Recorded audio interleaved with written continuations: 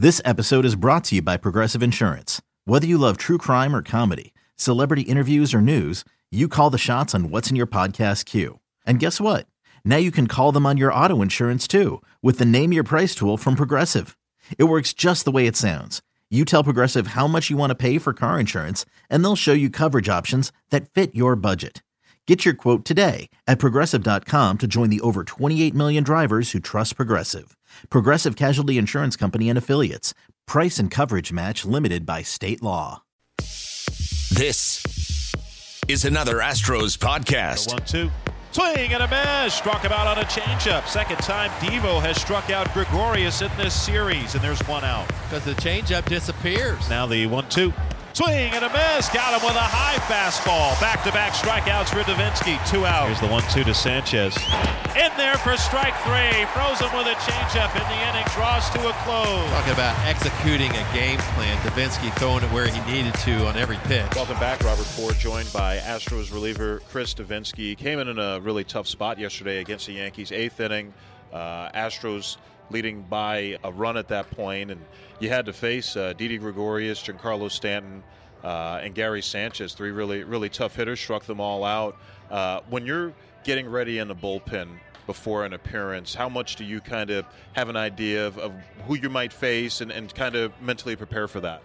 I think it comes down to watching the game and seeing how the game's unfolding. And, I kind of had an idea when we took the lead there that, it could be me, and, got the call that it was going to be me, and go off of that, basically go off of watching the game. In a situation like that, with the way A.J. Hinch has kind of used his bullpen, there hasn't, been an 8th inning guy or closers per se necessarily. Does that make it a little tougher to prepare? No, not really. Just depending on the game situation. You could be used at any time.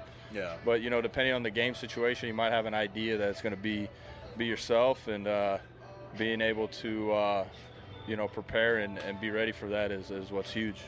After what you guys went through last year, and you got to pitch basically in a month of pressure-packed games in October and November 1st, as it turned out as well, how much do you think that postseason experience has helped prepare you for this year? Because, you're not going to have any more pressure than you had in the games that you've pitched in October. It's been tremendous. There's so much I've learned, about the game itself, so much I've learned about myself that, that experience going through everything that we went through during that time just, it prepares you for, for things and, for situations and moments. Like you said, those were some huge moments, and, knowing that, hey, I've thrown in big moments like that, I could definitely handle, when I'm going out there and focusing on the task at hand to get the job done. Did you, at any point during the postseason last year, have any butterflies or any nerves at all during or before any of your appearances? I think I felt like the whole time was, the whole postseason. And that's what I feel like was a great learning experience, and just being able to be a part of that is definitely beneficial for anybody. You look at like Justin Verlander, the moments he's pitched in and the experience he has, and the way he goes out there and does his work, it's awesome. What's the most incredible thing you've gotten to do since winning the World Series? There's been nothing really fresh on my mind. There's been some cool things, but honestly, I love life. I love playing baseball every day. So I'm just gonna have to stick with keep it simple, playing baseball. All right. So before we started this interview, we were talking here, and you told me your dad, Mike, he's celebrating his birthday here, coming up on Monday. So happy birthday to your dad coming up here. But what's the most memorable gift you've given your dad for his birthday, or even for any other holiday? Besides some socks, probably tickets to a game. Yeah. Tickets to a baseball game, and he loves the game of baseball. Probably as much or more than I do. Since you started playing, or even before you were playing? Probably even before that, yeah. Do you ever look back at some of the gifts you gave your dad as a kid, when you were a kid, and think, man, those are some really crappy presents I gave him? Maybe something in elementary, like I drew like a picture for him or something with like a turtle or something on him, because he's definitely a turtle. I know he'll be driving out here from L.A., and, you know, he goes definitely probably 10 miles per hour under the speed limit. So, but, you know, he drives safe, and, you know, I wish him safe travels as they make it out here. All right, Chris Devenski. Hey, thanks so much for joining us. Continue success. Yeah, thank you, guys. Go Astros. We'll be back with more of Astro Launch right after this from your local station. The Houston Astros Radio Network. 3-1. And Springer drills this one pretty deep to left center field, and you can kiss that one goodbye. Robert Ford, Steve Sparks. This is big boy baseball. This is the Houston Astros Radio Network. We're sitting here with A.J. Hinch before this 3-game series with the Arizona Diamondbacks. You've got a long history with the Diamondbacks. A lot of people have talked about you being the manager, but I wanted to talk to you, AJ, about being director of player development for 4 years, just a year after you got done playing. What was that like? Oh, man, it was a incredible introduction to how the engine operates behind the scenes, the player development side of it. You know, we often talk about the major league team and the 25 players and the coaches, and you know, there's 6 teams, sometimes 7 teams below in the minor leagues that needs coordination and needs player development plans. It needs a ton of attention. Hiring, firing, the whole 9 yards. So it was the most responsibility I've ever had in my life as a director of player development, but also one of the most rewarding if you think of working with an 18-year-old kid, developing major league coaches and major league managers to traveling the country, seeing minor league baseball as kids are trying to make their way to the big leagues. One of the most rewarding jobs in the game.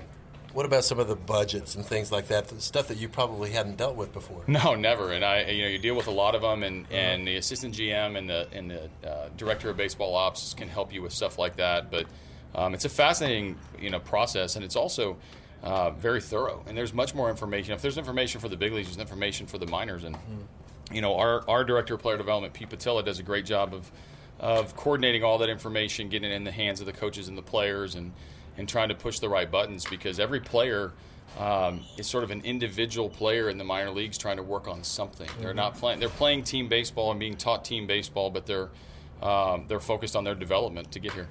What was it like when you figured a guy needed to move to the next level? Yeah. Did you have a system in place? We did, and we have a system here in Houston as well, where combination of number of at-bats, maybe certain aspects of their game and how developed they are.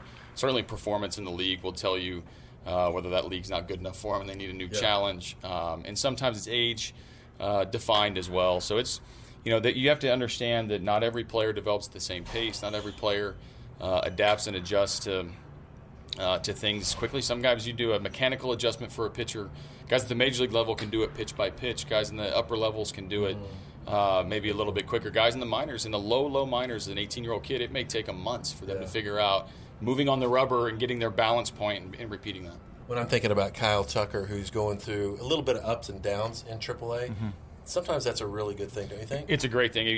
It's hard when you have kids that don't struggle until they get to the big leagues. Yeah. We've seen that. Carlos Correa never struggled until he got to the big leagues, and he goes 0 for 10 or 2 for 20, and all of a sudden that's the first time that's ever happened to them. Yeah. Alex Bregman the same way.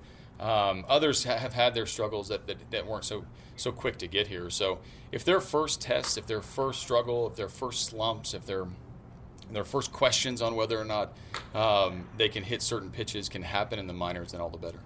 All right, tonight's matchup against the Arizona Diamondbacks, you're going to see a pitcher that we saw in years past, but it's been a while. Chris Medlin has made a major league start in 2 years. How much information do you have on him? Yeah, we have quite a bit. I mean, we've seen some video, and we have a ton of information from the way he pitches, and he's had to change it. He had surgery, missed a lot of time. I know it's been a long road back for him. I mean, it's amazing when you see names resurface like this, and you start to peel back the layer, and you see exactly what he had to do to get to this point. He'll be amped up, getting this opportunity. He won't be scared off with the third deck. He's not a young kid. He's somebody who's been there, done that before. But we'll need to get on top of the baseball tonight and make him bring the ball down. He pitches with a little high level, lower arm slot, high level, eye changer fastball, and if he gets you to swing at that, entices you with those pop ups, then it can be a long night. All right, that's A.J. Hinch. Thanks for catching up. You got it, Sparky. This is the Houston Astros Radio Network. Okay, picture this. It's Friday afternoon when a thought hits you. I can waste another weekend doing the same old whatever, or I can conquer it. I can hop into my all-new Hyundai Santa Fe and hit the road. Any road. The steeper, the better. Because my all-new Santa Fe is available with H-Track all-wheel drive, so I can hit the trail without a worry in the world. Heck, with 3 rows and best-in-class rear cargo space, I can pack the whole family in with all our gear. We've got available dual wireless charging for our phones, so we'll never lose touch with civilization, and we won't lose touch with the primordial power of Mother Earth. So which is it? Waste the weekend or do something a little more epic? And conquer it in the all-new Hyundai Santa Fe. Visit HyundaiUSA.com or call 562-314-4603 for more details. Hyundai, there's joy in every journey.